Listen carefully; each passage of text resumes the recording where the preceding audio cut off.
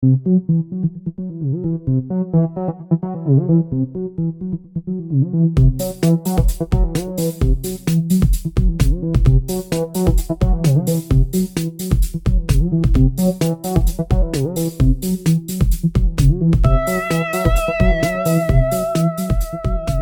welcome, ladies and gentlemen, to Desperately Seeking Entertainment. I am Chris Peterson, one of your hosts. Thrilled that you're joining us for this week's podcast. Join with me, as always, is my energetic, lunatic co-host, Mr. Ben Frawley. How are you, sir? Hey, what's up, Chris? What's up, people? What's going on? I'm ready to dig into some entertainment this week. Hope you are. I've been just watching crazy stuff this weekend. Chris, I don't know about you, but tons of stuff in the entertainment world happened this week. We got to get into it. It is nuts. Well, let's just jump right in. Ben, kick it off, man. What do you got this week? All right, I got a couple really big things. We didn't have any guests. We could have had some guest stars.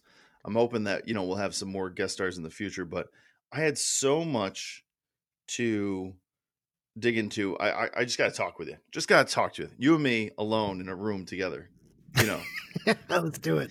All right, speaking of two men alone in a room, Chris, I'm going to review a film, and I have a tagline. You know how when you read a review of something, there's a tag above, right? And are you familiar with the film Two Girls in One Cup? Oh, Jesus. Yeah. Well, yeah. Sadly, yes. Yes. Yes. Well, I have a review for a movie I saw this weekend, and the review is Two Dudes, One Lighthouse. And the movie is Lighthouse, starring Willem Dafoe and Robert Pattinson. This movie was off the chain. Chris, did you have a chance to see this thing? Not yet. It's on my list, though. This thing was an experience. I don't even know how to put it into words, my review. The actual, as you know, I love the offbeat and avant-garde and weird cinema and cult cinema and all those things and horror movies and cult movies and all those things. This thing was an amalgamation of all of those things all put together. It was amazing. It was weird. You didn't know if you should laugh or feel strange. There was funny parts. There was just bizarre parts. And you know what, Chris, no matter what, without spoiling anything, it's a spoiler-free review. I don't know if you could actually spoil this movie. This follows in the same vein as the director's name is Eggers, and he did the movie The Vitch with two V's, like witch with two V's up front. So very same kind of feel, just off-putting, slow, weird, intense movie. And, following in the tradition of Ari Aster, which is kind of like a cross blending of genres. Like you want to say that's a thriller, you want to say it's a horror movie, but you really can't. There's parts you were laughing, there's parts you were confused. It was great, Chris. But no matter what, my review has to include Willem Dafoe was born to play this role. There is no one else that I would have cast in this role. He was amazing. If not Oscar worthy, just I don't know. I think this role for him has to be like in his top 5 wheelhouse. Like seriously, and this is a man that has a giant repertoire of roles in his career. Just think of all the classic roles he's held down. Bobby Peru and Platoon and Spider-Man, and I don't know. There's so many, or Boondock Saints. There's so many to list. It's even just listing those are silly things. So this one, I wouldn't have cast anyone. And surprisingly, Robert Pattinson gave a great performance, an intense performance, just acting his ass off. Great stuff. Chris, it was awesome. Can you believe that Robert Pattinson gave a performance like that even before you see it? Everybody keeps telling me that, don't sleep on Robert Pattinson, like it as a accomplished actor. And I feel like I kind of feel bad for him that he got kind of roped into that whole Twilight thing. But I mean, he was in his early 20s. Like he was an up and coming actor. Here's a job that's going to offer you millions of dollars. So you pretty much never have to work again. Type of role. I mean, as any actor, you take that role. And Sadly, it kind of gave him a bad rap for a while, but it's nice to see him, really kind of go out there and get these kind of roles. So yeah, I definitely believe it. I don't know if you saw that there's a movie on Netflix that he's in called The King, which is all about Henry V, and he plays like the French Dupin, and he's fantastic in that too. And all of a sudden I'm like, oh my God, I might be living in a world soon where he is literally one of the best actors of his generation. I think we're on that path. Yeah, I mean, wait till you see this movie. He is so phenomenal in this movie, and just committed to this ridiculous surreal movie, like 1,000% committed. Like, there was parts that I was lost in this movie. I don't know, either out of blind confusion of what was going on with my world or where I was or who I was. But he was 1,000% committed. I forgot it was him. I forgot it was Willem Dafoe. It's hard to forget it's Willem Dafoe with that distinct face, but his performance, his accent, his crazy man beard that he had going on. But yeah, it was so great. Both of them might be up for Oscar performances. I'm just putting that out there. At least, what do you call it? Golden Globes. Wow. At least Golden Globes. I mean, these performances were, and talk about an actor's dream. This easily could be turned into a stage play. It is very claustrophobic. The cast is very minimal. Not giving anything away, just extremely minimal. I mean, they're definitely the two main characters, but this could easily be turned into a stage play.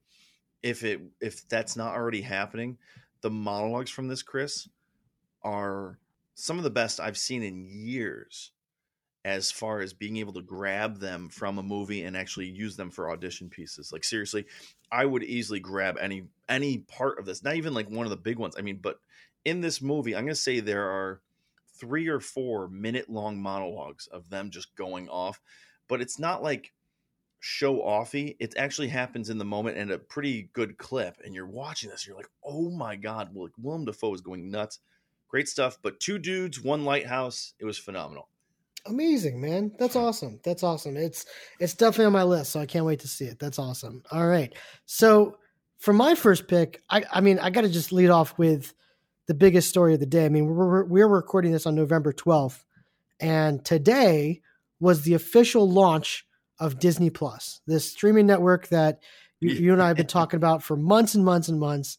I purchased it. Like, I got up this morning. First thing I did was I signed up, got access to it immediately, and my mouth dropped to the floor in terms of how much content is on this thing. It's now become a game of like me thinking about the most obscure Disney movie I possibly can think of and searching on it to see if they have it. And lo and behold, they do. Like, they've got, like, Willow is on there of all things, like Willow and like the Black Cauldron. I mean, it's awesome. It's absolutely awesome. Ben, have you purchased this? Have you had a chance to explore it yet? Anything at all about Disney Plus? So I saw your Facebook. I saw Bobby's Facebook, and then I'm like, oh my God. So I'm with the kiddo tonight, and I'm like, oh my God, I think it went live today because I was reading your stuff. I didn't get a chance to. So I went on instantly, got on. First thing I checked, is original trilogy on there? It is, because digitally, you're talking at least $100 to buy, episodes 1 through 6. Mm-hmm. So I was like, oh my God, you know what I mean? $5 a month or $6, I'm in. Then to have most, if not all, of the Marvel movies sitting right at your fingertips too. You're talking on DVD or streaming digitally, you're talking another $100-$200. That's 23 movies, which is crazy. And then, yeah, there was like a 90s nostalgia movie part. There was a Disney made for TV movies section.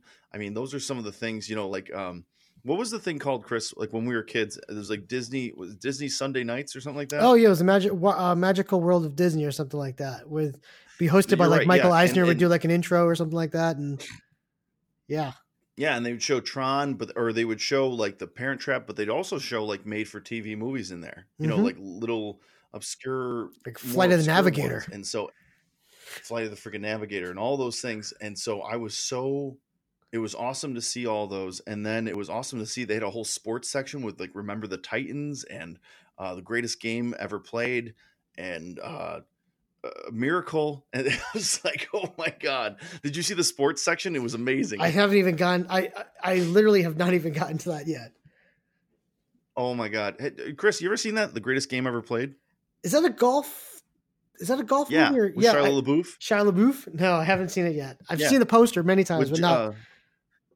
It's actually a really good sports movie, directed by Bill Paxton. Check it out. Oh, okay. P-Pax. All right, yeah. But yeah, that was Chris. That was my big story. So we'll just double boo for this one. Chris, what was the thing that you saw in there that was the thing that made you freak out? The most, I guess. The most. I gotta be honest. It was just like you, the nostalgia trip, and it was the sheer quantity. I mean, forget quality. I mean, I'm not even getting into the quality yet. The fact that like the entire X-Men animated series is on there. The entire run of DuckTales, the original series, is on there. Gummy Bears is on there. Gargoyles is on Darkwing there. Duck. Darkwing Duck is on there. The entire 30 seasons of The Simpsons is on there. So if That's I want to go, I want to talk about that shocked me. So what's the deal with that? Isn't that Fox? So because Disney bought 20th Century Fox, they have the rights to The Simpsons now. So that's why. Oh, that's right. Yeah.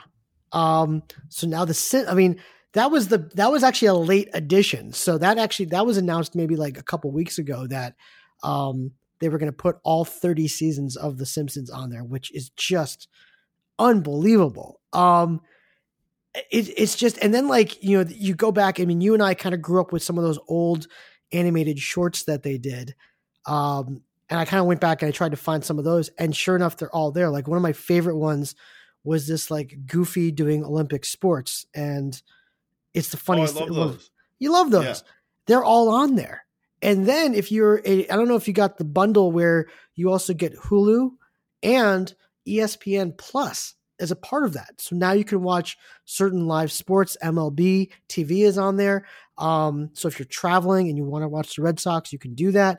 And then all of the 30 for 30s you can get. I mean, it's for $6.99 a month. It is a steal. Now I'm sure that price is going to skyrocket over the next couple of years. So I wouldn't be surprised 2 years from now if I'm paying almost $20 a month for this thing. But my God, is it a steal right now? And for any haters out there, they're like, well, I don't want to give my money to a big corporation like that.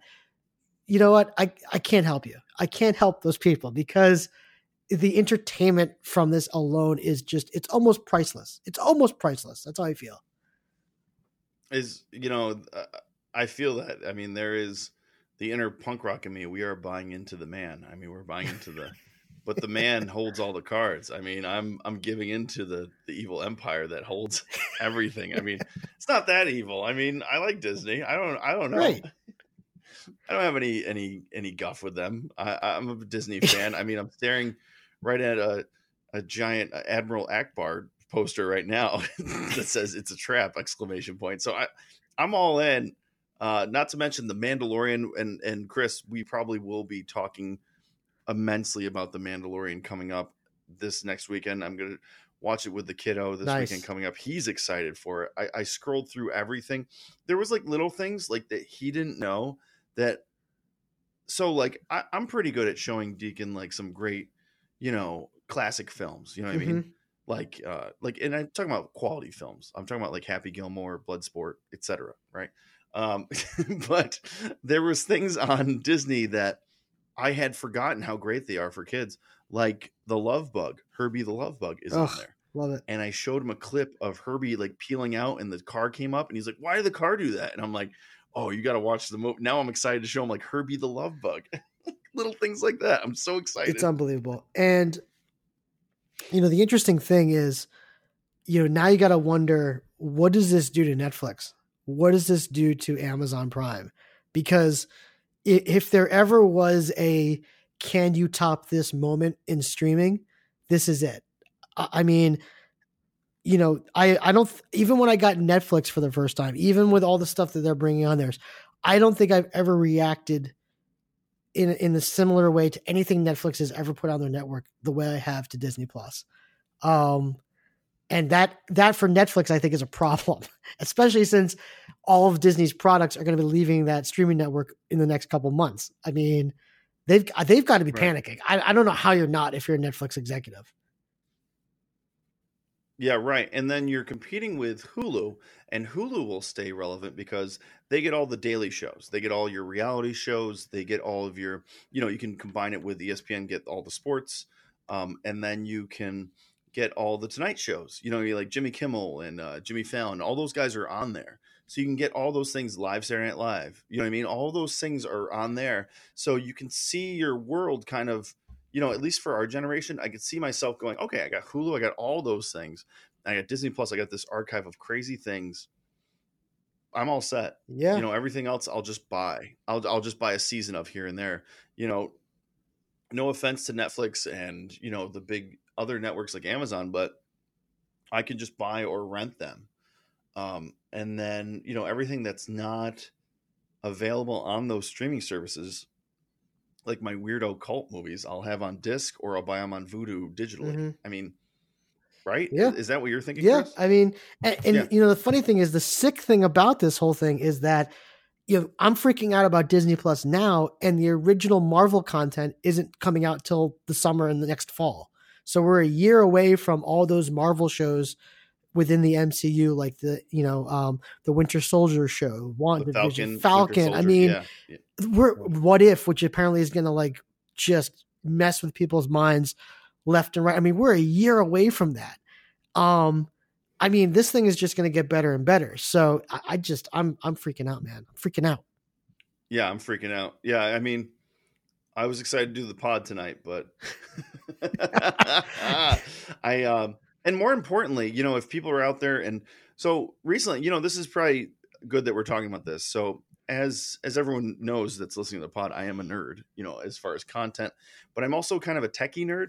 I know enough about computers to be able to break them. I know how to stream things in my basement. I have a Roku player on my projector down here that had Disney Plus right away today. I was able to download it and sync up my account. So if people have Rokus out there or Roku Express, you're able to do that. I was able to sync it up with my Xbox One upstairs that had the app on it. Then I was also able to pull it up on my Android, and then that was able to stream to my Chromecast down in the basement. So all devices are online already with Disney Plus. So there were some hiccups that I read as far as the rollout, as far as the app. There were some things that I saw that were kind of glitchy. I played a clip of Herbie the Love Bug, then went to Willow and went to extras, went to clip, and it was the clip of the Love Bug. So that is a software problem they have to work out, but that's nothing huge.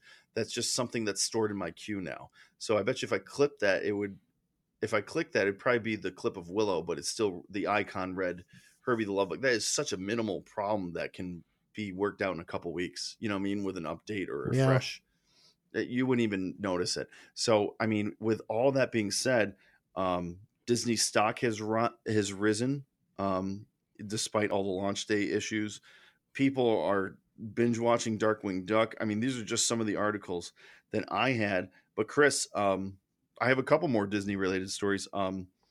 So I don't know if I brought this up, but there was supposed to be like an Aliens film festival going to some select theaters. Yeah. Up in Canada, I believe. I remember that. And Disney banned it. Or they said no go. We're not going to give you the streaming rights to it, or we're not going to give you the film to it because we own the Fox film vault and we don't want that happening. So right now, as it stands, you can't watch any of the Alien franchise in the Disney vault right now. There's a lot of other big movies that are just kind of sitting there too, like the Die Hards, the Predators. All those things are just kind of sitting in kind of video hell right now. But you know what? Maybe they have a plan for that stuff. I mean, all those properties that I just listed, like Predator, Aliens, Die Hard, those are adult properties. Maybe we'll get, all right, $6.99 gets you all this kid stuff. Another additional $6 gets you Disney Plus Adult, which is a more mature content. That's not a bad idea. And I mean, if they said, for $3.99 more a month or whatever it is, I'd pay that easily. Sure. I mean, you think about, back in the day, remember when, Disney would do something that's a little more PG-13. They had the Touchtone Pictures. That was like their subsidiary that would do, and Right. then, Miramax was kind of an offshoot of that. So I would be fine if that's something to do. I mean, it was funny. Like I started thinking about like, what's the highest I would pay for this thing? So if they said it was $25.99 a month, I think I'd still pay for it. I think I'd still buy it at that price. It's incredible. But yeah, I think for everything that they own now with the 20th Century Fox purchase, I mean, Deadpool, things like that, where, it is more adult, centric Right. content. Yeah, it's not a bad idea. I mean, I think in a perfect world, they would just kind of make that stuff available when they wanted to make it available. But yeah, I mean, if they wanted to charge more for that, I'd pay for it. Right. And then that would, and imagine if they, with that Fox Vault, they got other kind of little more obscure, little more adult, not meaning like adult as in content, but meaning more nostalgic adult content in there. So imagine if they had like almost like a Turner Classic Movies or a Disney Classic Movies channel where it's just for adults, and that's an extra $4 a month or something like that. And that would be for, our generation and up, like people that are nostalgic, people that want to see movies like The Littlest Horse Thieves. You know what I mean? That's a classic. Are you familiar with that one, Chris? No, not. No. No, that's a live action from, I guess, say early 70s. Here's a funny story. When I was in college, everyone went out to the bars and stuff like that. And me and my roommate, Rob O'Connell, we stayed in one Friday night. We were like, no, we're not going out. We're not going out drinking. We're going to watch some Disney classic movies. And we sat in Benjamin 1, and we cried like little babies watching The Littlest Horse Thieves. Oh, jeez. Oh, to have been a fly on the wall of that night. Oh, man. Oh, my God. Well, what happens, Chris? I mean, spoiler alert on The Littlest Horse Thieves. The movie's been out since 1972. These kids, they apparently, these little ponies, they use them to get the coal carts out of the mine, and the horses go blind, so they get lost down there. So the kids go in to save the ponies because the mine's caving in, and a couple of them die. It's the saddest thing of all time. Oh my God. Okay, that is it's really that is something there. Wow. And our friend Erica, I think at the time our friend Erica came in and was like, "What the hell are you guys watching?" And we're like bawling like babies. It's like, don't judge us. The ponies have to get free. Oh my God, that's phenomenal. Oh, I just thought of that story. Anyway, sorry. What was I talking about? Oh, anyway, so, yeah. But yeah, man stuff. Anyway, Die Hard. So what? So I'm super excited for this Disney thing. This weekend, I'm all in. I'm gonna watch The Mandalorian with the kiddo. I cannot wait. Can't wait to watch Mandalorian Bill Burr. See how big a part of the series he is. New trailer up right with the series. I mean, I know Bobby's all in. He's already streaming this thing. He's probably be done with the Mandalorian season by this week. Well, actually, let me stop right there. They're releasing like episodes like once a week, so they're actually going to stay with like episodical, which is very smart on their part. That is smart. You know what? I want streaming services to get back into that, because the Wu-Tang Clan that I was talking about, the show Wu-Tang American Saga, yeah, it was kind of refreshing to have that once a week. And I was like, oh, like I had, like there was episodes I didn't like and there was episodes I liked, where if you binge something, I get a sense that like there might be 2, 3, 4 episodes that you don't like, but you like, all right, if I power through these, something cool will happen in episode 7, where like, I kind of like how a show has to gain your trust like every week and has to have you pulled back in. And I don't know. That's how good that show is. And if I didn't do redaction already or retraction, I have to say that I did like that show overall. Awesome. But I'm all in on Disney Plus, dude. I'm all in. If that's my second, I don't know where we are as far as stories. I mean, we just I think we're like we're on like each other's number 4s. I mean, who knows? There's so much to get around. I love it though. I love it. Good stuff, man. Good stuff. Well, good stuff. I'm actually recording tonight from Times Square. I'm literally at the Marriott Marquis Hotel, 34 floors above Times Square. Literally, I look out my window and I'm looking at like one end of Times Square, which is a nice sight. So a lot of my couple of my stories this week are not necessarily stories; they're more like observations of people in New York. And yeah, Excellent. you kind of experienced this last week or a couple weeks ago when you were here for Right. Comic-Con. But so one thing I was at a pizzeria this afternoon. Great place called Kiss My Slice, which is a very nice play on words. Yeah.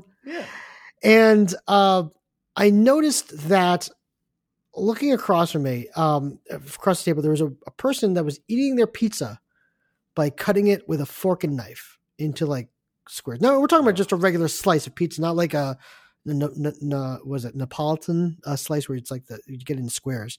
It's a regular slice of pizza, triangle. And they were cutting it and then eating it with a fork and knife. And I kind of looked at that and it shook me. I felt it threw me off. And I felt like that's not how you're supposed to eat pizza in New York City.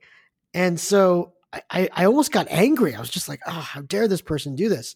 And they're wearing a suit and all this. I was like, you know what? I don't like you.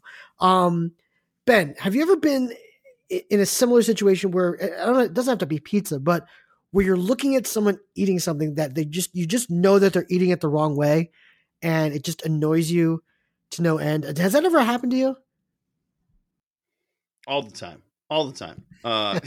Yeah. I mean, I was just in New York City, and there's certain cultures. I mean, I've been out in the country for a while now, so there's certain cultures that I'm very cautious on my end. I don't want to offend anyone in the way I eat things. I went to a dim sum place. As you know, we went to a Korean barbecue. We probably were breaking traditions here and there. You know what I mean? As far as like, I don't know, you don't want to cross your chopsticks while you're at the table or something. I don't know, something wacky. But yeah, you know what? I mean, people shouldn't eat slices of pizza with a fork and knife. I mean, only Cobretti from the movie Cobra can eat his pizza with a pair of scissors. You know what I mean? But he's Cobra, so that's about it. But no, I mean, I'm trying to think of what I just saw. I just saw something and it really irked me. I don't know, like, I mean, I saw it's someone not eating about sushi. yeah. Go ahead. I saw someone eating sushi with their hands and dipping the sushi rolls into like the soy sauce bowls and then popping in their mouth with their hands. And it's just like that's edible art, Like my friend. like River City Ransom style. Yeah. The whole tray of sushi goes in your mouth. Ow, ow, ow. Just yeah. Well, you know what?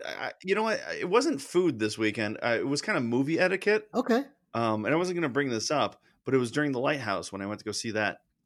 There was a dude in front of me, and I think he was like popping beers in front of me. And this is a small theater in Rome.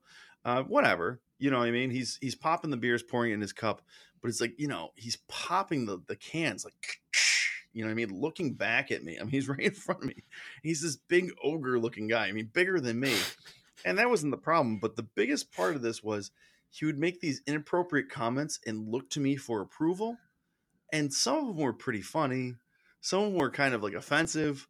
I mean, his material, he needs to bulk up his material. I mean, the movie was off-putting. I can't fault him for laughing at parts that I wasn't sure what to do. But Right. here's the etiquette that really bugged me.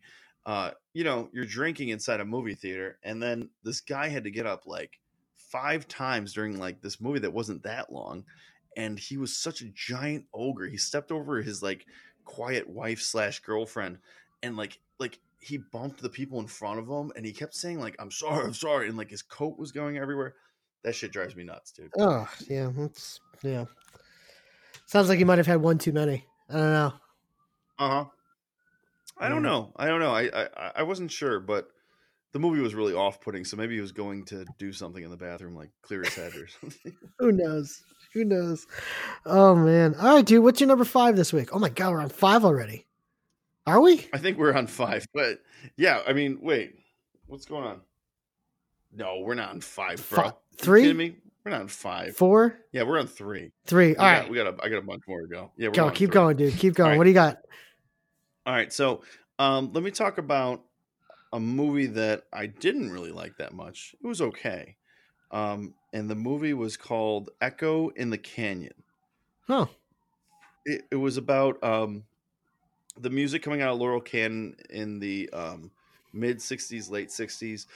Finally got around to watching this. It's on Netflix.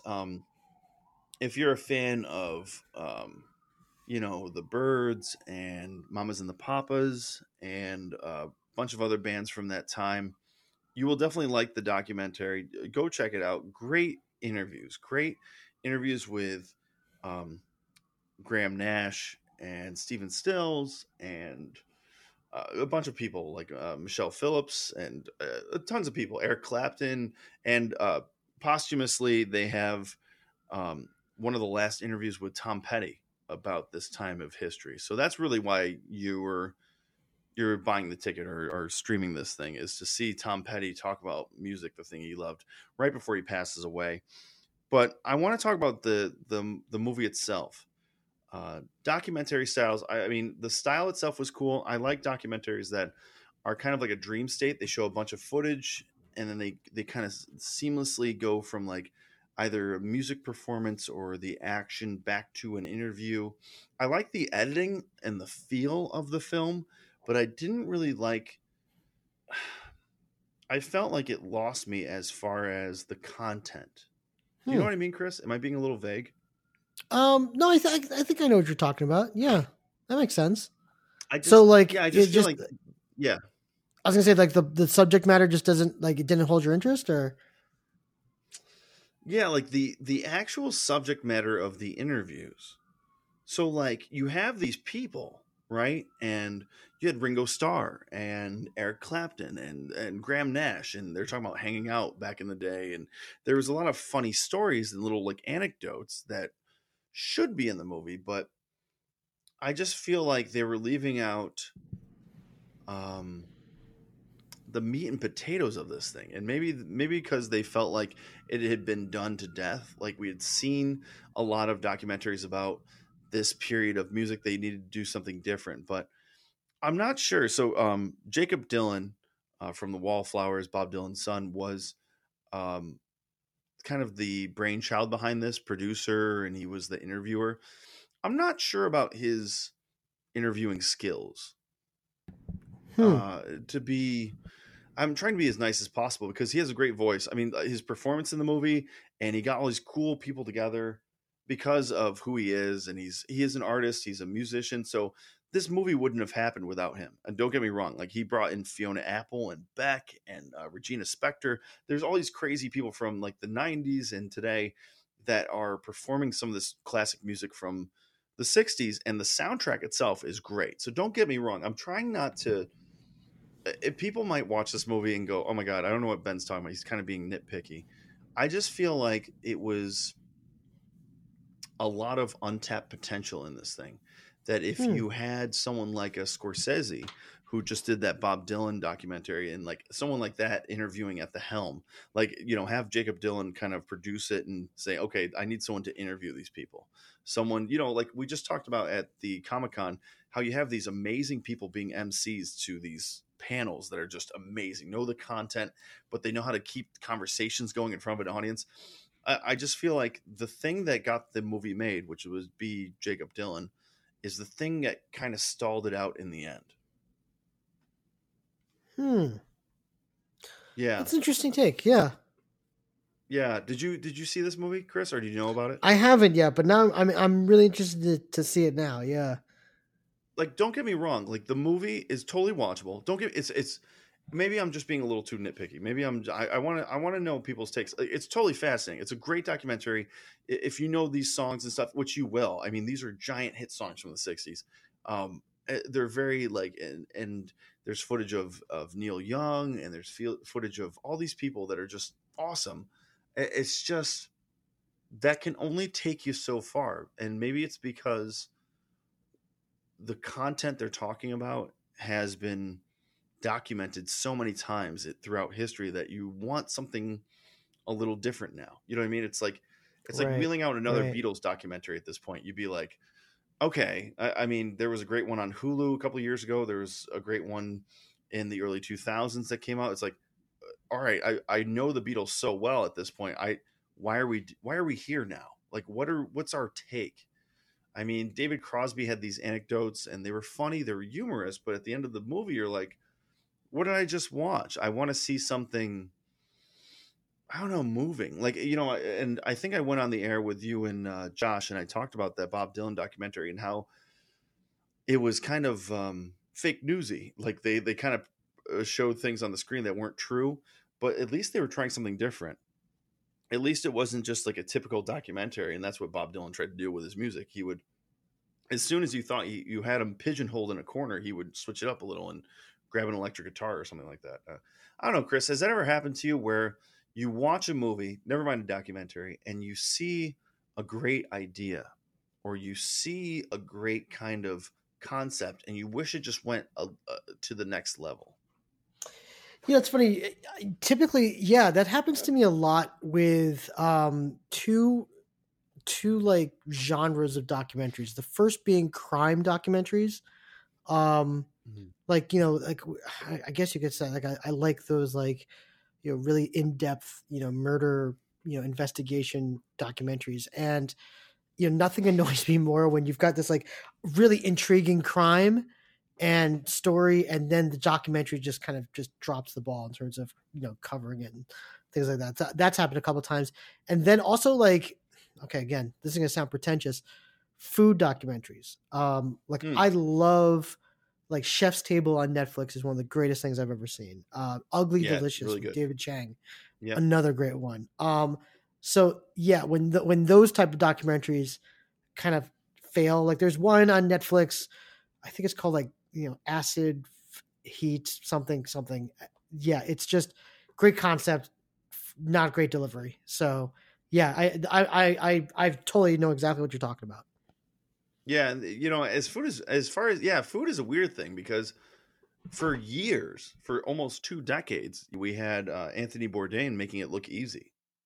People would almost make fun of him, like saying, posthumously, it's kind of weird, but they would say like, what an a-hole, he has such an easy life, he just goes around and eats all this crazy food.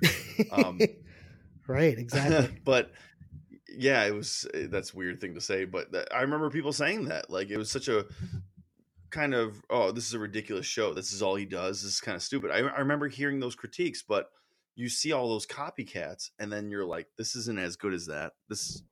How come he could hold my attention as well? And I'm going to point to, there was like literally in this movie, I can't point to the actual minute and I wish I could, but there's a shot of the famous person and I'm trying to think of when it was, and they stop talking and Jakob Dylan is in frame and he's like, okay, all right. And he's like flat on screen.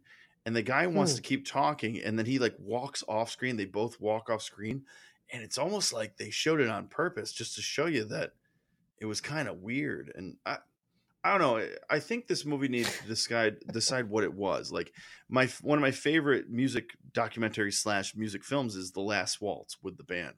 So if you haven't seen it, it's phenomenal. It's directed by Scorsese, has really great interviews with the band, but then the meat and potatoes of the movie is the music. And when they started this documentary, it started off like documentary style about this canyon full of music in the mid 60s. And then it started this live performance, and we're going to perform that music live tonight. And I'm like, all right, so maybe it was just an intro and we're going to have a full concert now. I was kind of in. You talked me up with all this music, and then they would have these guest artists like Beck and Fiona Apple, like, who sounded phenomenal. But then they'd go back to the documentary style. Then they go back to the interviews. They go back to it's like it's almost like they had too much good stuff. Like this could have been a 3-part documentary series where you had the concert, you had the interviews, and then you had the documentary. I mean, there's so much content there. Maybe it was just tough for them to choose. I don't know. Wow. Interesting. I'll have to check that out. Yeah. Wow. Yeah. Still giving it a good review. It's sometimes I want to just put that out there. Like maybe I'm just being nitpicky, but I don't want to just review good things on the show or just bad things. I want to talk about those things that are just like, it was a weird feeling I had. Interesting. Yeah, no, I'll definitely have to check that out because I'd love to kind of see your thoughts and see how it relates to my experience watching it as well. So, cool, man. Cool. Good stuff. All right. So for my number 3, this week, Ben, we've talked about this a little bit before, but, I mentioned, I think it was a couple of podcasts about Popeye's chicken, releasing this Yes. new sandwich. Yeah. So there have been, at least in the past week, more violent incidents at Popeyes because of this sandwich. There have been reports of stabbings. There have been reports of racial slurs being tossed around. Racial there was literally slurs? Like chicken racial slurs? I get, Jesus, I guess. I don't know. But there's also, you're gonna love this story. I don't remember where it was, but the at Popeyes, someone found it's caught on video. One of the employees selling chicken sandwiches out of the back door of the restaurant for like $20 a pop. No. Yeah. It's like one of the cooks is like taking sandwiches back and like selling them out the back door for profit and going straight into his pocket. And he obviously got caught and arrested and things like that. But Ben, there's all this craziness about this chicken sandwich. Yeah. I have to ask, do you think Popeye should take it off the market because it's just causing so many problems, or are just people just dumb? A little bit of both. But no, I mean, if I was, Chris, here, I'm going to counter. My mind goes to how can they, any publicity is good publicity, especially when it comes to chicken sandwiches. It's not like right. We're running for president or something like that. How can we take this chicken sandwich scandal and use it to advertise more chicken sandwiches? That's where I would take this. I would maybe, this is what I would do. This is what I do. If Popeye's corporate is out there listening to our pod, check this out. I want kickbacks on this one. I get a hold of the Dana White and maybe the Joe Rogan, and in the middle of that octagon, the next big UFC event, boom, Popeye's chicken sandwich. And then say like the winner gets lifetime supply, or even just two dudes fighting over the image of the sandwich. And then you just get the rights to have that, like the octagon. Are you ready to get an octagon for this sandwich? You just have people fighting in the commercial. Just market it. That's it. That's my genius right there. That's the best idea I've had in years.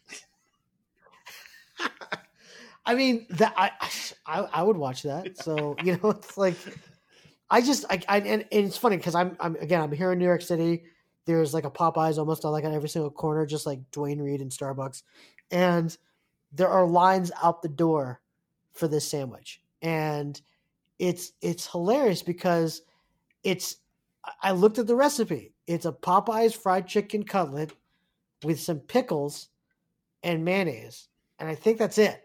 I think there's no there's no special mystery sauce or anything like that. You can get the exact same sandwich at Wendy's, McDonald's, and Chick-fil-A.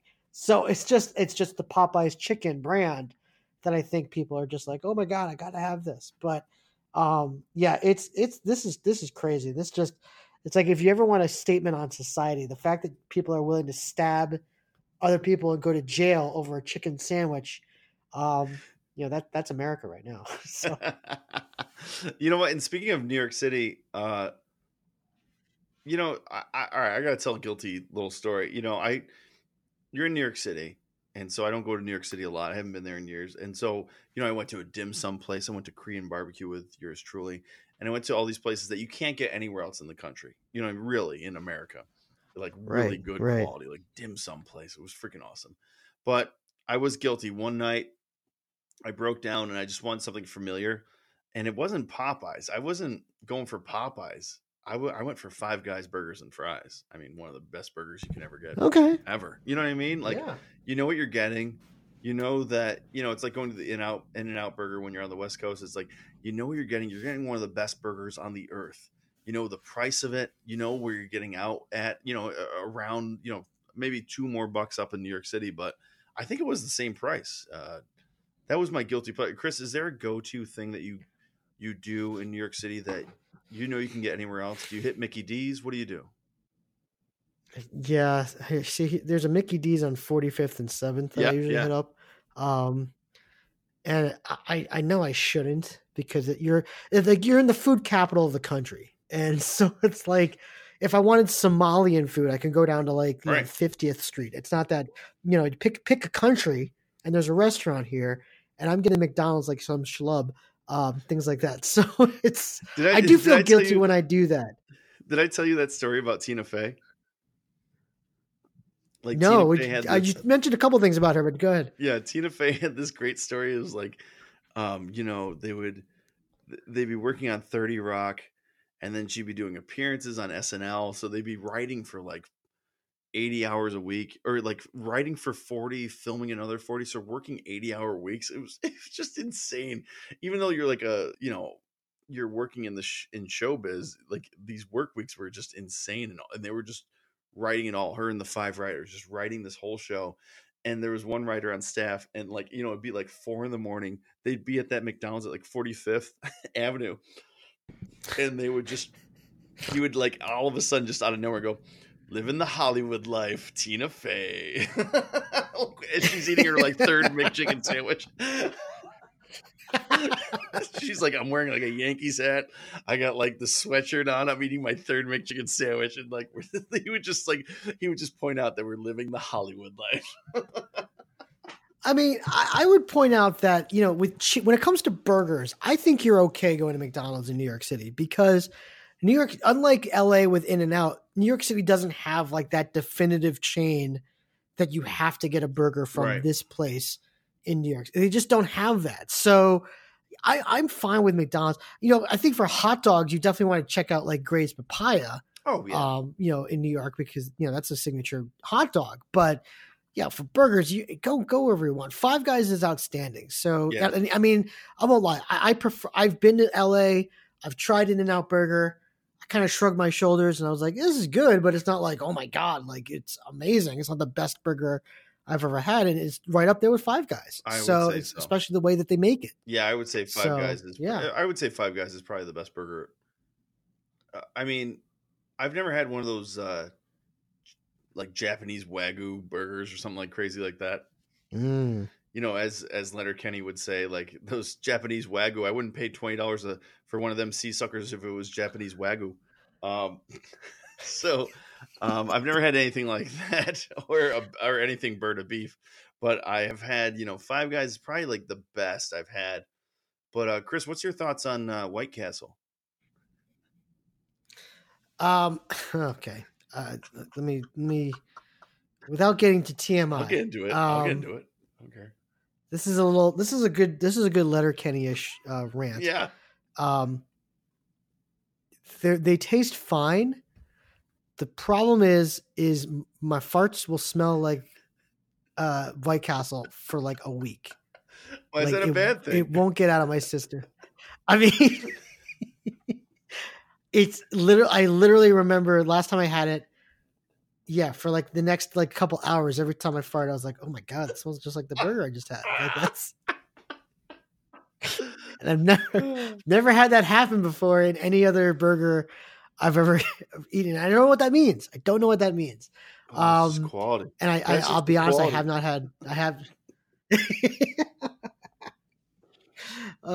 So yeah, no, I haven't really got down with White Castle, and then I don't think I've found any in Connecticut. It's mostly in New Jersey that I found them. Yeah. Oh yeah, you got to drive down to Jersey or Nyack. Nyack, New York is probably the closest one to me. Okay. Yeah, and then you can go to Pennsylvania, I think, out there. But I found one when I went on a trip last year to Cincinnati and Louisville. I found one in Louisville and Cincinnati, way out there, and I think I went 3 times. Within like a 4-day span. That's just bad for your colon. Oh, it was great. I love it. Good stuff, man. Well, I mean, I should also mention that I have not eaten dinner yet, so this topic of food has just been torturous for me. So, what's your number 4 this week, man? All right, I think are we on 5? 4? 4. Oh, we're on 5 now. We're on 5. This Disney thing got us all through. Yeah, that messed us up. Well, there's a show that I want to talk about. Chris, I don't know how up to date you are, but The Watchmen, the TV show, is making waves through the internet.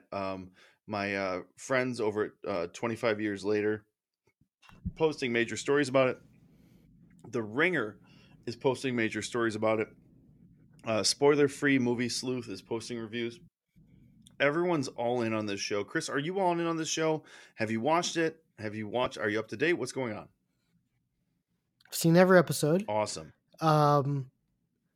Here's the thing. Yeah. I'm cautiously all in, if that makes sense. Like, I'm loving everything I'm seeing, and at the same time, it doesn't feel like it's really moving at a faster pace. I feel like everything's very slow. Like, we still haven't figured out like what's going on with Jeremy Irons' character. We still haven't really found out what's going on with Regina King and Louis. By the way, it was awesome to see Louis Gossett Jr. in something. I mean, I haven't seen him in a while, so that's awesome to see him. Iron Eagle. There you go. Iron Eagle or Digstown. There you go. Digstown. Love that movie. So yeah, I mean, but what's funny is like, I've loved things about it. I've gotten frustrated with things about it. Oh, what are you frustrated about? And I haven't been frustrated at all. Really? Yeah. I guess I'm just like, where are we going with it? Like, what are we building towards? What's happening? Like, the reveals are coming just a little too slow for me. And then I realized that, like, oh, it's from one of the writers of Lost. So maybe I shouldn't be surprised that I'm getting frustrated with the speed of things, so to speak. But here's the thing that I love. The performances in it are phenomenal, from Jeremy Irons and Regina King to Tim Blake Nelson to Jean Smart, who I've never really seen in anything dramatic. She's always someone who I've seen in like more comedic, lighthearted stuff. And I'm just like, oh, hey, Jean Smart. Yep. Awesome. Yeah, I mean, there's overall, I mean, I'm in. I'm going to watch every single episode with no doubt. It's just a matter of like, you know, I haven't watched an episode where at the end of it, I'm like, oh man, I gotta wait another 7 days for this thing. Oh God, what am I going to do? Like, I'm not there yet. If that makes sense. Yeah, no. So a long time ago, I read the Watchmen comic book series. And I went out and I bought the original, I think it's 16 chapter Watchmen run, and which comic book nerds and nerds alike, you can buy this for $20. HBO took them and bought the rights and re-released them with DC. The whole kind of companion, boom, $20. I have it upstairs, reading right along. And as far as tone goes, I think they're following the tone of the original series really well. How it is slow. And even for comic book terms, it is slow. There's a couple action scenes here and there, but you know, there's some comics that are all action. You read like a Punisher War Journal or something like that. It's like no dialogue for like 40 pages, him just like cutting dudes up. You're like, all right, I kind of like that, but I want to hear Punisher's crazy thoughts in his head or something like that. So this is all, it's supposed to be very heady. It's supposed to take a concept that is normally very action driven, like a superhero comic book like Punisher or something like that, and make it more intellectualized. And so that, I think that's what's going on, and I think they're taking this in the right pace. Now, you're right, we haven't seen what this Lady True is up to. We haven't seen what the clock, the millennial clock, is all about. We haven't seen all that. Chris, do you believe that we're going towards an appearance of Dr. Manhattan? Ooh, I hope so. I think that's one of those like end of season 1 cliffhangers, maybe into season 2 type things. Like, I would be down with that. I think that's what's going on. I mean, he's living on Mars for some reason, or still living on Mars for some reason. We don't know why.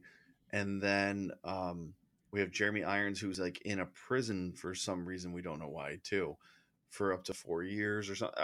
There's a lot of things. And, you know, you can go on, I don't know if it's HBO.com. They have a companion kind of thing, and they give kind of a backstory, like a little kind of backstory in like comic book form, that you can kind of get a little backstory that connects the Watchmen original run to this TV show. It's really interesting. I don't know, Chris. There's been few things that have really bugged me. It is a slower show. It's a very talky show, but I kind of, then when the action happens, you kind of appreciate it a little more. I kind of like how the Mm, superheroes in the hmm. show they don't really have superpowers. Does that make sense? Right, Like, right.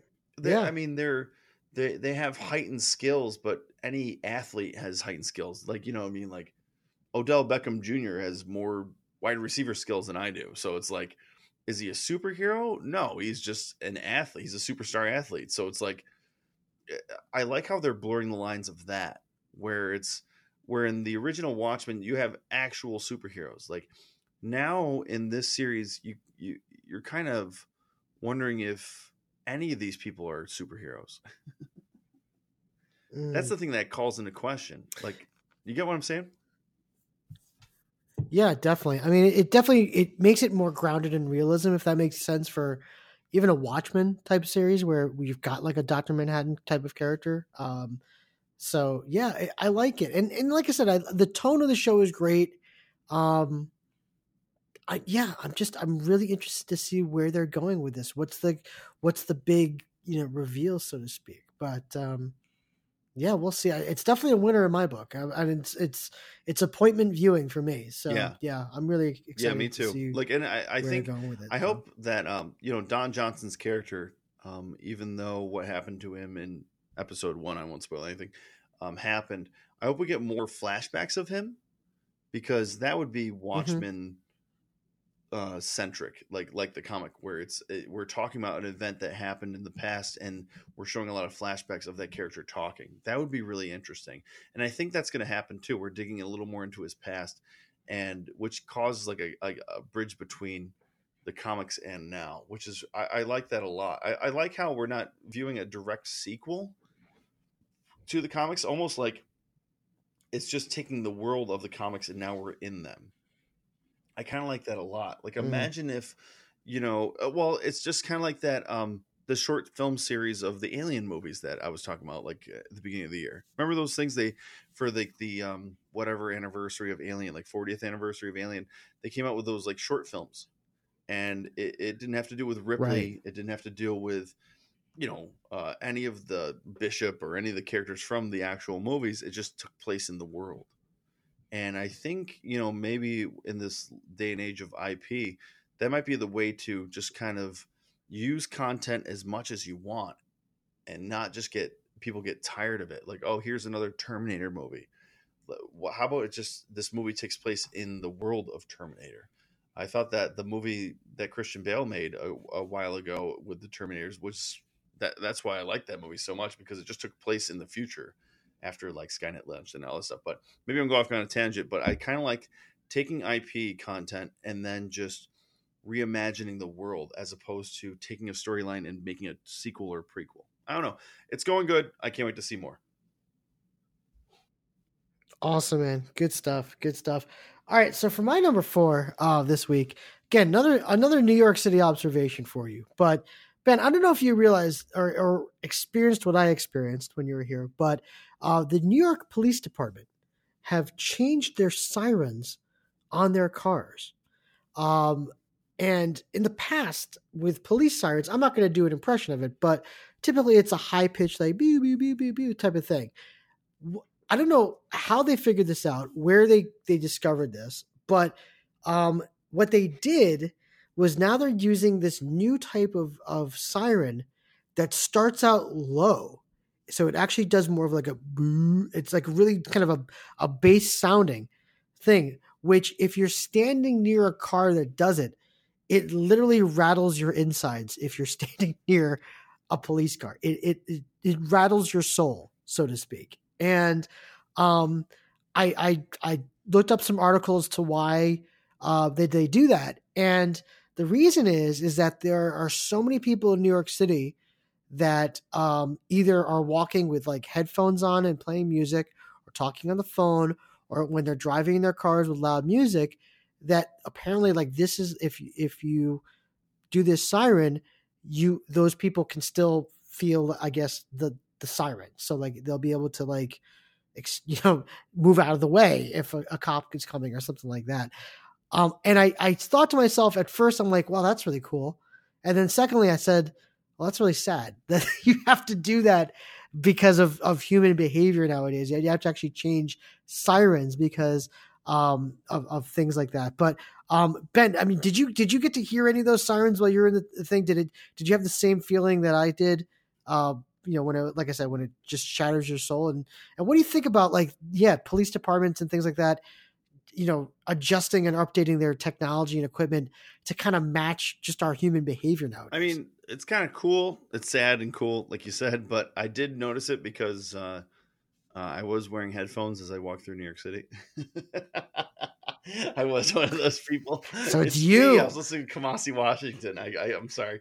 But no, I kind of like how things are evolving like that. I mean, that's like a good thing. And then also I've heard that it's for hearing impaired people that are driving too. Oh, yeah. Okay. I think that's the real one. Well, then that's I think really that's good. the real one. I don't know if it was. I guess it wasn't us, but it was on another podcast. They were talking about that too. Yeah. Oh, interesting. Yeah, no, it's just very interesting and now like 30 floors above Times Square, I don't hear anything, but I can hear that siren. And it's interesting how far that thing travels, because it's when you're standing next to it, if they do it at full blast and you're standing near the car, you're going to shit yourself. I mean, that's what it's like. It hits the brown note and you're just going to collapse on the brown note into a fetal position. So good for the NYPD. The reason I share that is because it happened to me today, and I literally I just wanted to cry because it was just like my stomach, my insides didn't feel good. So, all right, man. What's your number 5 this week? Very personal kind of note, but I'll have a follow-up question for you. I wanted to talk about Mike Patton of Faith No More. We were talking about Faith No More before we got on air. He has an album out, and it's a soundtrack. And usually I'm pretty up to date with Mike Patton news. I'm kind of a giant Uber fan nerd. Love the guy's voice. Love his kind of ethos of making music. He has a newer album out, maybe 3-4 months ago. Came out with an album called Corpse Flower. It's the soundtrack to I don't know if it's a soundtrack or kind of like a composer thing, along with a composer, Jean-Claude Vanier, that he came up with. And it's very, I'm going to say it's very old school show tune-esque, if that makes any sense, but it still has the tinges of avant-garde music. It's all over the place. His voice is in full form. It is awesome. Corpse Flower is the new album. It is so great. This is on Bloody Disgusting. He talks about meeting Jean-Claude Vanier and wanting to work with him and collaborate with him. It's a bunch of French poetry turned into English, over the top of music. There's strange kind of noises with orchestrated pieces. There's beautiful music. There's kind of loud screeching music. It's all over the place. Corpse Flower, it's one of my picks. It's one of the albums that I'm listening to. I can't get enough of it. Please, high recommendations. If you've never gotten into Mike Patton, beyond Faith No More, he's of Mr. Bungle, Fantomas, Lovage, Tomahawk. He's always inventing himself, reinventing himself. Good stuff. So check it out. Corpse Flower. Good stuff. Good stuff, man. That's awesome. For my number 5 this week, this is gonna kind of another weird turn or take, so to speak. But I was scrolling through Yahoo.com the other day, and I noticed there was this like headline of Alec Baldwin's wife. I'm going to pronounce her name wrong, but it's like, I think it's called Hilaria or Hilaria. I don't know. Something. Yeah. I know what you're talking about. Yeah. Hilaria, something like that. Yeah.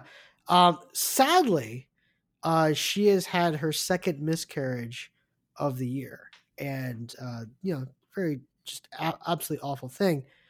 But what was interesting as I was reading this story is in this world of celebrity, is that information that like celebrities should feel obligated or, forced to announce, so to speak. It was one of those things where it's like, yeah, I felt awful for them, but at the same time, like, we don't need to know that. We don't as a public, we don't have a right, so to speak. We're not demanding, or these people have no obligation to tell us this types of information. I just felt like there are some things that, yeah, these people should be able to keep in private, and that, I think, is one of them. That's like, I don't think they should, a celebrity should ever have to force that. So I started thinking about that, and then of course, like, as I thought about that, I started, just Googling like celebrity announcements, and yeah, a lot of them were like medical conditions or like, issues and things. I'm like, just like, yeah, there's some things we just don't need to know. Ben, what are your thoughts on that, about like celebrities kind of oversharing, I guess you could say, tragic or just not great things going on in their lives?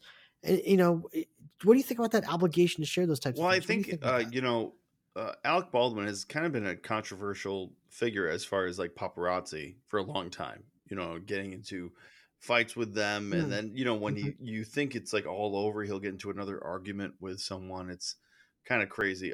But I think it's a double edged sword, because I think that sometimes celebrities, they might act like they don't want the paparazzi in their face, and they don't want um, oh, leave me alone. I want a private life. But then I feel like they have these like press releases, almost like after like a football team loses or something, and they talk about their personal lives. Yeah, and I don't know if it's, any publicity is good publicity kind of thing. It's their publicist telling them to do this because they need to stay in the spotlight. It's almost like the Donald Trump motto, the theme of publicity, because uh, as long as he stays in your mind, if up to 12 hours ago, it's a good thing for him to be reelected. And so I think Alec Baldwin is one of those characters. Like, some days he hates it, some days he doesn't. Like, some days he'll punch out a cameraman, another day he'll go on Howard Stern and talk about very deep and intimate things. Why does he do that? I don't know. Like, there's Right. plenty of people that have been on Howard Stern that have talked about, been open and honest with Howard, but haven't disclosed insane things that we don't need to know too at the same light. So I don't know, Chris. That's kind of my thoughts on it. Yeah, I just think, it's like, I understand for certain announcements from a professional level, like, hey, this person's going to star in this movie, or maybe this person dropped out of this movie, or maybe even like, divorces, or celebrity breakups of couples. Okay, that's okay. But yeah, when it gets into like medical conditions, I'm just like, I just think there's a right to privacy there that I think celebrities shouldn't feel forced or obligated to share with people. It's like, we don't need to know those types of things. You can keep those private. I mean, that's fine, and we respect that. I think as a society, we're expecting too much of our celebrities, that we have to know everything that's going on in their lives. Because again, it's like, when you're telling us this, when you're telling us that, you had a second miscarriage, I think you're opening yourself up to the loons and awful troll people that are out there, that of course are going to just say Right. terrible, Right. heinous things online. So it's like, almost like, the less that you put out there, the better in those types of situations. And that's why, as okay, I don't want to, puff myself up to sound Oh, like I'm some sort of celebrity, but before I post anything on Facebook, on my personal Facebook, I always take a pause and I say to myself, is this something I want out there? Let me just rephrase that, you know, um, is this sharing too much information? Things like that. So yeah, it's just one of those things that I think everybody should kind of consider. But well, it's that's it's just it's how I got to am. be. But yeah, Yeah, it's it's just got to be cringe. hard to come from like old school Hollywood, where you could um really easily just, I don't know, have a billboard out there, or have like a movie trailer out there, and that was enough. You didn't have to go and do a billion interviews or do a billion podcasts and talk about your personal life. You could just easily just have a billboard out there and have like a commercial and say, I approve this message, and then your movie would make $100 million. You could be so easily lost in the fold of other actors and other celebrities, unless you have a certain niche or a certain like fan base. It's got to be so hard to stay relevant in today's age. So I mean, that's what's going on. Is just people are grasping at straws to stay in the limelight, and it's so tough. And I'm not picking on Alec Baldwin in general. I think that's everyone. So, and maybe that's his tactic to do so. And you know, for better or for worse, he's been working for a billion decades. So I don't know. It's weird. Right. Yeah, there you go. Good stuff, man. Good stuff. All right, dude. Let's go Yeah. YouTubing. Let's do it. All right. All right. What Speaking do you of got this celebrities, I week? don't know enough about. Chris, a trailer dropped, an epic trailer called "Color Out of Space," starring Nicolas Cage. Did you watch this trailer? did. Instant reaction. Just go. Just give me your instant reaction. Confused Yes, me and too. excited. Like one of those like I don't okay, that's don't release any of the trailers. Yeah. I've seen enough. I have no idea what this Yeah. movie's about, but I'm From in. the producers that gave you Mandy, just take my money. I'm all in. I think here's the deal. I love anything with Nicolas Cage and a very subtle, vague purple light on the film. Is that enough? Is that too vague? Like, I love any kind of movie like that. So I don't care about the content. If you just have purple, purple haze going through the film in some sort of like post, production kind of way, and then Nicolas Cage looks into the camera or off camera and he's like, I think things are not what they seem. I'm all in. Just take my money. I loved it. Also, I was just browsing around the internet, browsing around YouTube. Out there, I don't know if people have seen this. I've only heard this story, and I don't know if people have. This is the first time I've ever have seen this. Is the Prince performance, full performance from the SNL 40 after party? Chris, have you seen that? Oh, I've never Yeah. saw that. Yeah, because he does like I never saw it. I music, heard the yeah. story from Jimmy Fallon. Never saw it.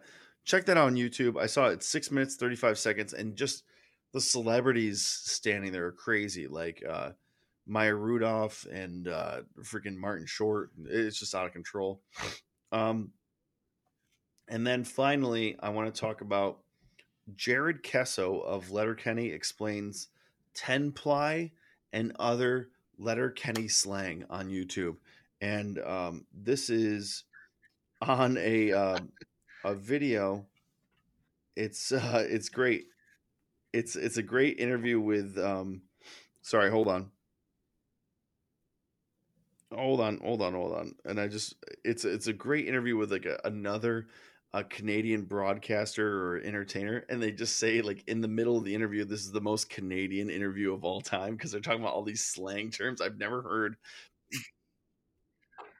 I've seen that. Yeah, now Oh, I it's know so exactly what you're great. talking about It's now. only Yeah. 5 minutes and 51 seconds. There's probably a full interview out there, but he says one of the terms from Letterkenny, and the other guy's like, oh yeah, we didn't call it a Donnybrook. We called it all hands brawl, meaning all hands in. And I was like, oh my God, there's more Canadian slang I don't know about. So phenomenal. I love Letterkenny, just period. Just put it down. Chris, what do you got on YouTube this week? Actually, I just saw this the other day. It's a great video. It's from Collider, and they do like George Lucas reacts to something, and it's this guy who does a killer George Lucas impression, and it's him watching like every single Star Wars thing that Disney has put out since they bought it from him, basically. And he's the sourest, saltiest, like most bitter person ever, and it's phenomenal. Like he's just giving like really just bitter commentary throughout the entire trailer. He's like, "Oh yeah, there's Ray. What a cool story arc she has." It's like the Lucasfilm logo comes up. He goes like, "Oh, there's more money for Daddy, I guess." And it's like it's freaking great, and because like you just kind of know that there's some truth in there about like how George Lucas feels. I mean, yes, he got $3 billion for the entire thing, but like he's got to feel just a little bit kind of bitter about this whole thing. It's phenomenal. So it's on Collider. George Lucas reacts to something. I think it was the new trailer. I think that was the new which trailer that he is reacts awesome. to the Rise of Skywalker. I think that's what it was. Yeah. Yeah, yeah, and he did Oh, I one for haven't The seen that one. Mandalorian too, Oh, which is damn, great. I haven't So, seen that one. You know yeah, what? And I talked about that guy on Joe Rogan talking about deep fakes and how they're gonna. I mean, that deep fake is great because they deep fake George Lucas's face over the top of that guy's head. It's great. yeah. It's hilarious because like at one point he's like, "Oh, Werner Herzog, he's a great director. How the Mighty Have Fallen. He's in The Mandalorian." Like it's just he's so he's so bitter. It's so great. So yeah, definitely watch that when you get a chance. So good Yeah, baby. stuff, man. This is a good one. Real quick, anything you wanna plug or anything coming up that's Not really soon you want to talk hoping about? that the winter's coming up. We're gonna get back to jamming with the band, but that's about it, man. Just podcasting and throwing Nice. middies and sucking titties, dude. Oh, I love it. I love it. All right, folks. Well, this podcast and all of our podcasts can be heard on Apple Podcasts, Google Podcasts, Spotify, basically anywhere you listen to your podcasts. And we are starting to reach all-time highs in terms of our viewing audience on this podcast. So it is awesome to see how much downloads we're getting per week. That means, it's just growing and growing and growing. So thank you for that. You can also find this on the Onstage Blog Podcast Network at onstageblog.com, where basically we've got new podcasts coming out Almost every single day, week, bro. on that network. So just keep kind of uploading almost every single day. It's crazy how busy I am uploading these things. It's like I get up in the morning, I take a shower, I brush my teeth, and then I start uploading podcasts. I mean, it's a daily routine now. So yeah, it's we're all over the place. It's fantastic. So thank you so much for listening. Yeah. We really dude. do appreciate it. But Great Ben, stuff. my friend, Get out there and thank download you, this man. podcast. Pitter patter. Pitter patter. All right, folks. We'll see you next week.